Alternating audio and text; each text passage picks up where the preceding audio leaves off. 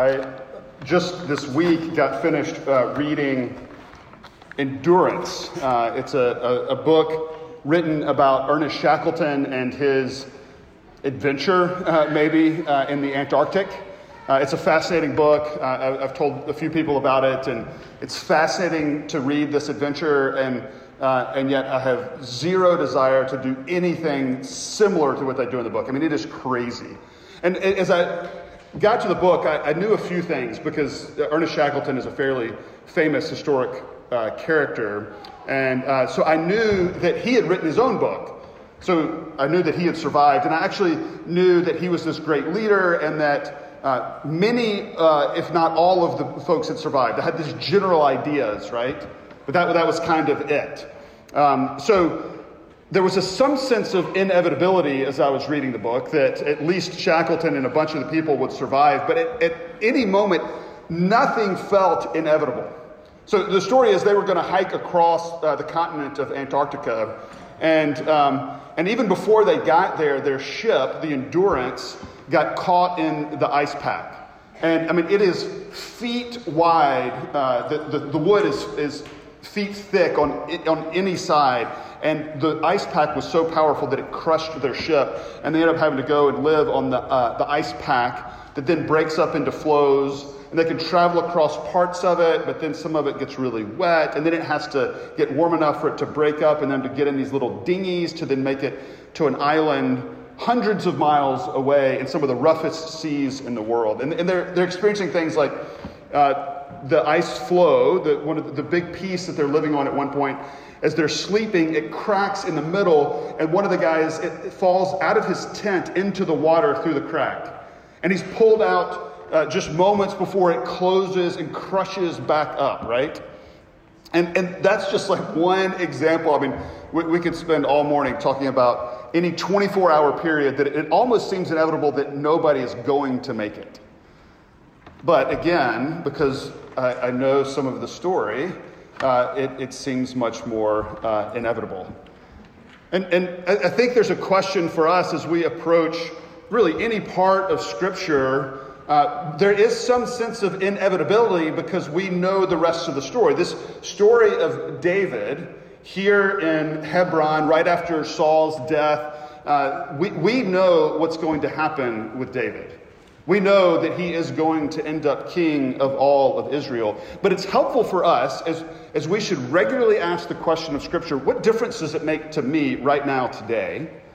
And that's some of what we do every Sunday as we look at the Word. And I pray that's what you do during the week as you read the Word of God. But in order for us to understand that, it's helpful for us to both understand the original author and his original audience and how they would have understood it, as well as understanding some of the experiences of the characters being described in the book. It's helpful for us to try to put ourselves in David's shoes and those that surround him, and think about what would it have been like for them. It does not seem inevitable that David is going to be king, even with the promise that he has from Yahweh. That is the personal name for God. Even with the promise from Yahweh that he will be the king, David himself has acted in a way that seems to be, I'm not so sure. And we see the experience that he's having here. He's been years on the run from Saul. Saul has finally died. And it seems now's the time. David's going to be king, right? And that's not exactly what we find. Things do not seem inevitable here.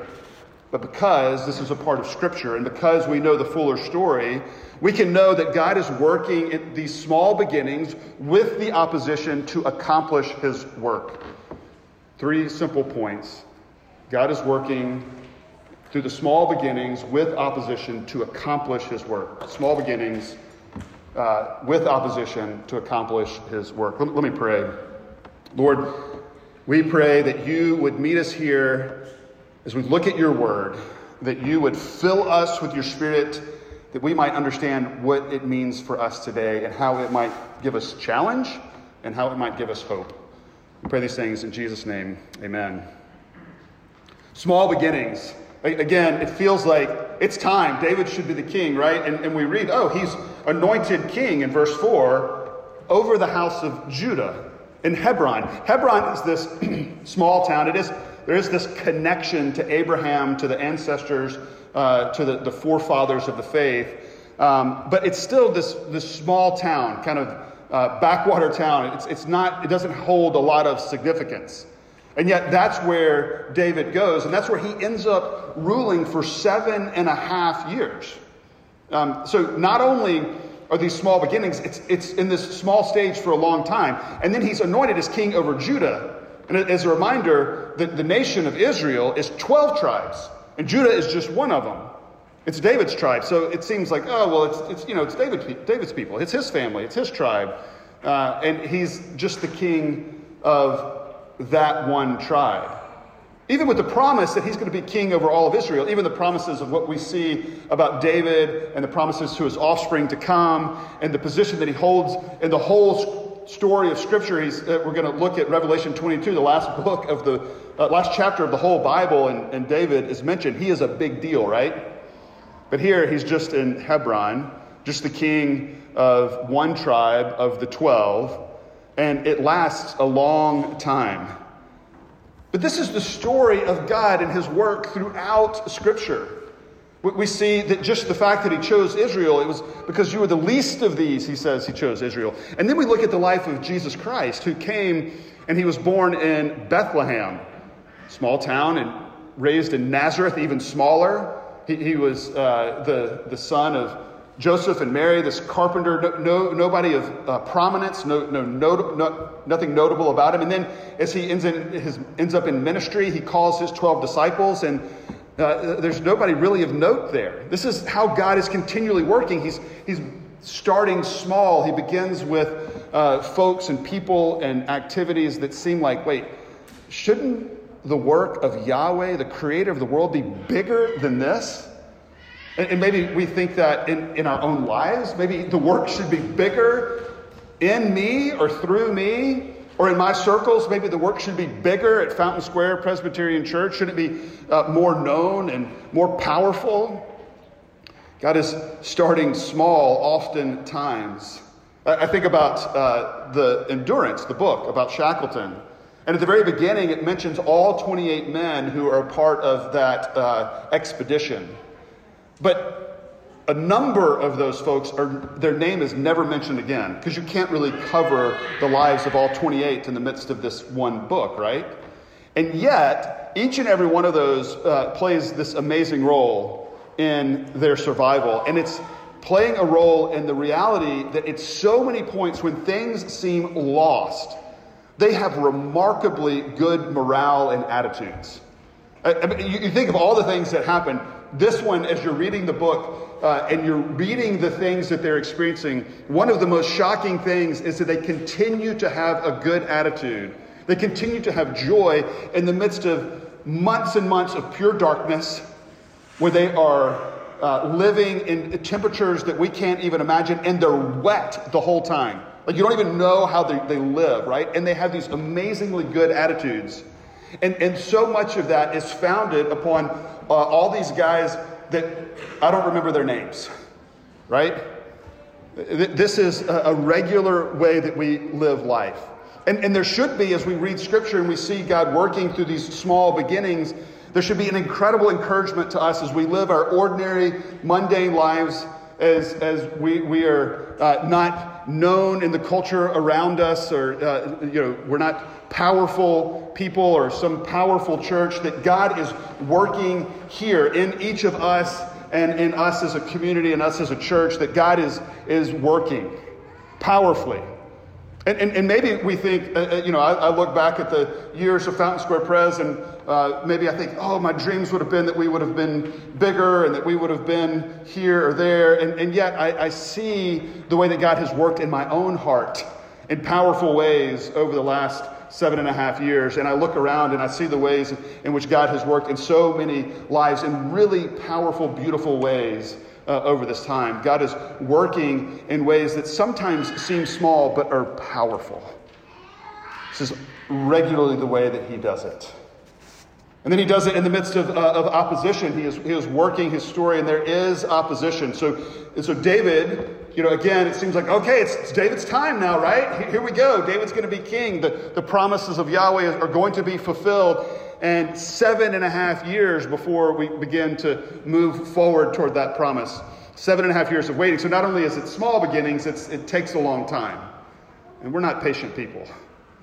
But God calls us to be patient with his work. And in the midst of that is this opposition. So it seems like it's David's time. But Abner, verse 8, the commander of Saul's army, the one who has been a part of pursuing David, even against the promises of God, decides, you know what is most advantageous for me?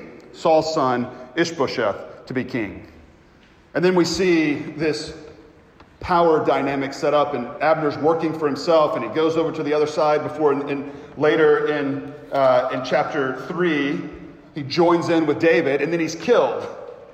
But all along the way, we see battle, we see fights, we see war happening between Israel and the followers of Ishbosheth and Abner. They're fighting with David, with the one who Yahweh has said will be king, who will reign and rule for him. There is opposition. There are alternate competing kingdoms. And sometimes it comes in these obvious ways of war and life lost and incredibly deep sin and brokenness. And we can see that even happening around the world as we've prayed for Pastor Wang Yi and Early Rain Covenant Church and the persecution that's occurring in Chengdu, China, and other parts of the world. There is clear, outright opposition to the church in many places. And we pray for those folks. Wang Yi and his wife in prison now, 1.5 years later, still in prison, no sign that they will get out. Their leaders imprisoned here and there and harassed regularly, members regularly harassed just for following Jesus Christ and proclaiming the good news of the gospel. Outright opposition. Competing kingdoms.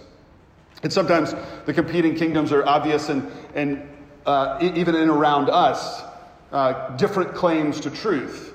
That truth comes from other places, or that God doesn't exist, or that if he exists, he's wrong or evil even, or that the church itself is evil and perpetrates evil.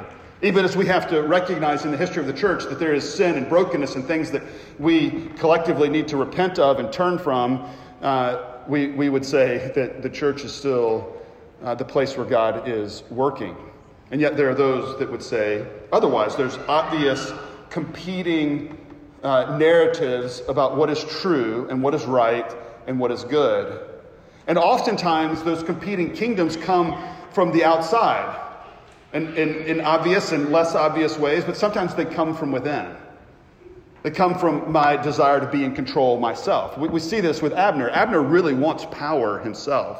And he's able to associate that with some godly stuff. With Israel, and with Saul had been God's anointed, and Abner could surely make a case and make himself feel comfortable about the power that he's seeking by putting Saul's son Ishbosheth in power and keeping some of that for himself, right? Or then he shifts easily to fall in line with David because it's giving him some control and some power. And we find that in our own lives, that even in the church, oftentimes we think that the answer for the church is political power, or comfort, or being in places where somebody doesn't threaten us because that's what we've experienced for so long. But that's not gospel message. That's a competing kingdom for us. And there are other ways in which competing kingdoms come in for us. It's other goals that we put in life. It's goals other than the King, Jesus. It's seeking out happiness or comfort or success or finances. Any one of those things can become a competing kingdom for us. And what we find is that even in the midst of that, even in the midst of my own heart that has these competing kingdoms regularly at play, that God is at work. That God is accomplishing his purposes, even as that opposition comes from outside and inside. It's right to expect opposition.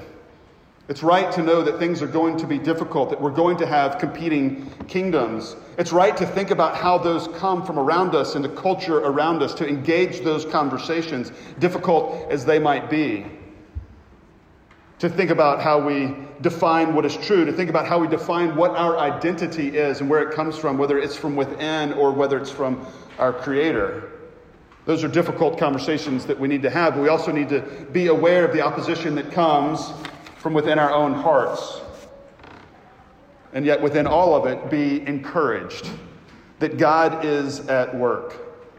We continually look at the life of David, and we are constantly put in this position of going, oh, right, that seems great. Oh, what is going on there? And we find it even here, not only in the few verses that were read, as we see polygamy playing out in David's life, but then we see the way in which he himself is selfish and uses other people over the rest of chapter 2 and 3 in these battles, in these wars, in which David is not perfect. And we know what is still to come. His murder and adultery, right? David is not this hero. God is the hero. God is the one who is working, because we do know ultimately the role that David plays despite his sin and the competing kingdoms in his own heart and the competing kingdoms around him. God is in control and working, so that again, David is this central character in all of Scripture. Again, Revelation 22, last chapter of the Bible. The King, Jesus, the King of Kings, says this. He says, I, Jesus, have sent my angel to testify to you about these things for the churches, about the end of things, about Jesus returning and making all things right. He's wrapping up the story of history, right? And he's talking about the glorification that is to come, the end of redemption, because all things will be redeemed and made right. And he says, I am the root and descendant of David, the bright morning star. David is this central character. We've known from the Old Testament that the Savior is going to come. The Savior of God's people, the Savior of the world, is going to come from the line of David. And so we read Isaiah 9 almost every Christmas. Of the increase of his government and peace there will be no end on the throne of David and over his kingdom, to establish it and uphold it with justice and with righteousness from this time and forevermore.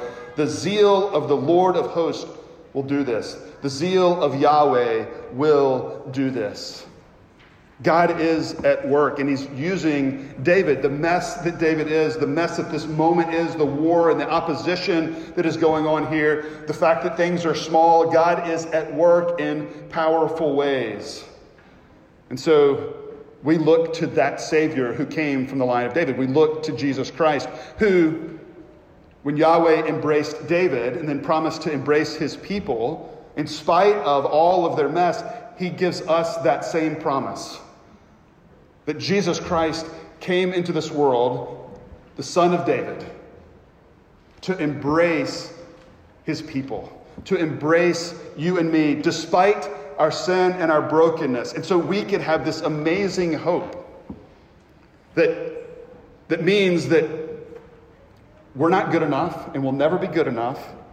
And yet Jesus loves us and embraces us and cares for us and values us. And it's not because of what we do.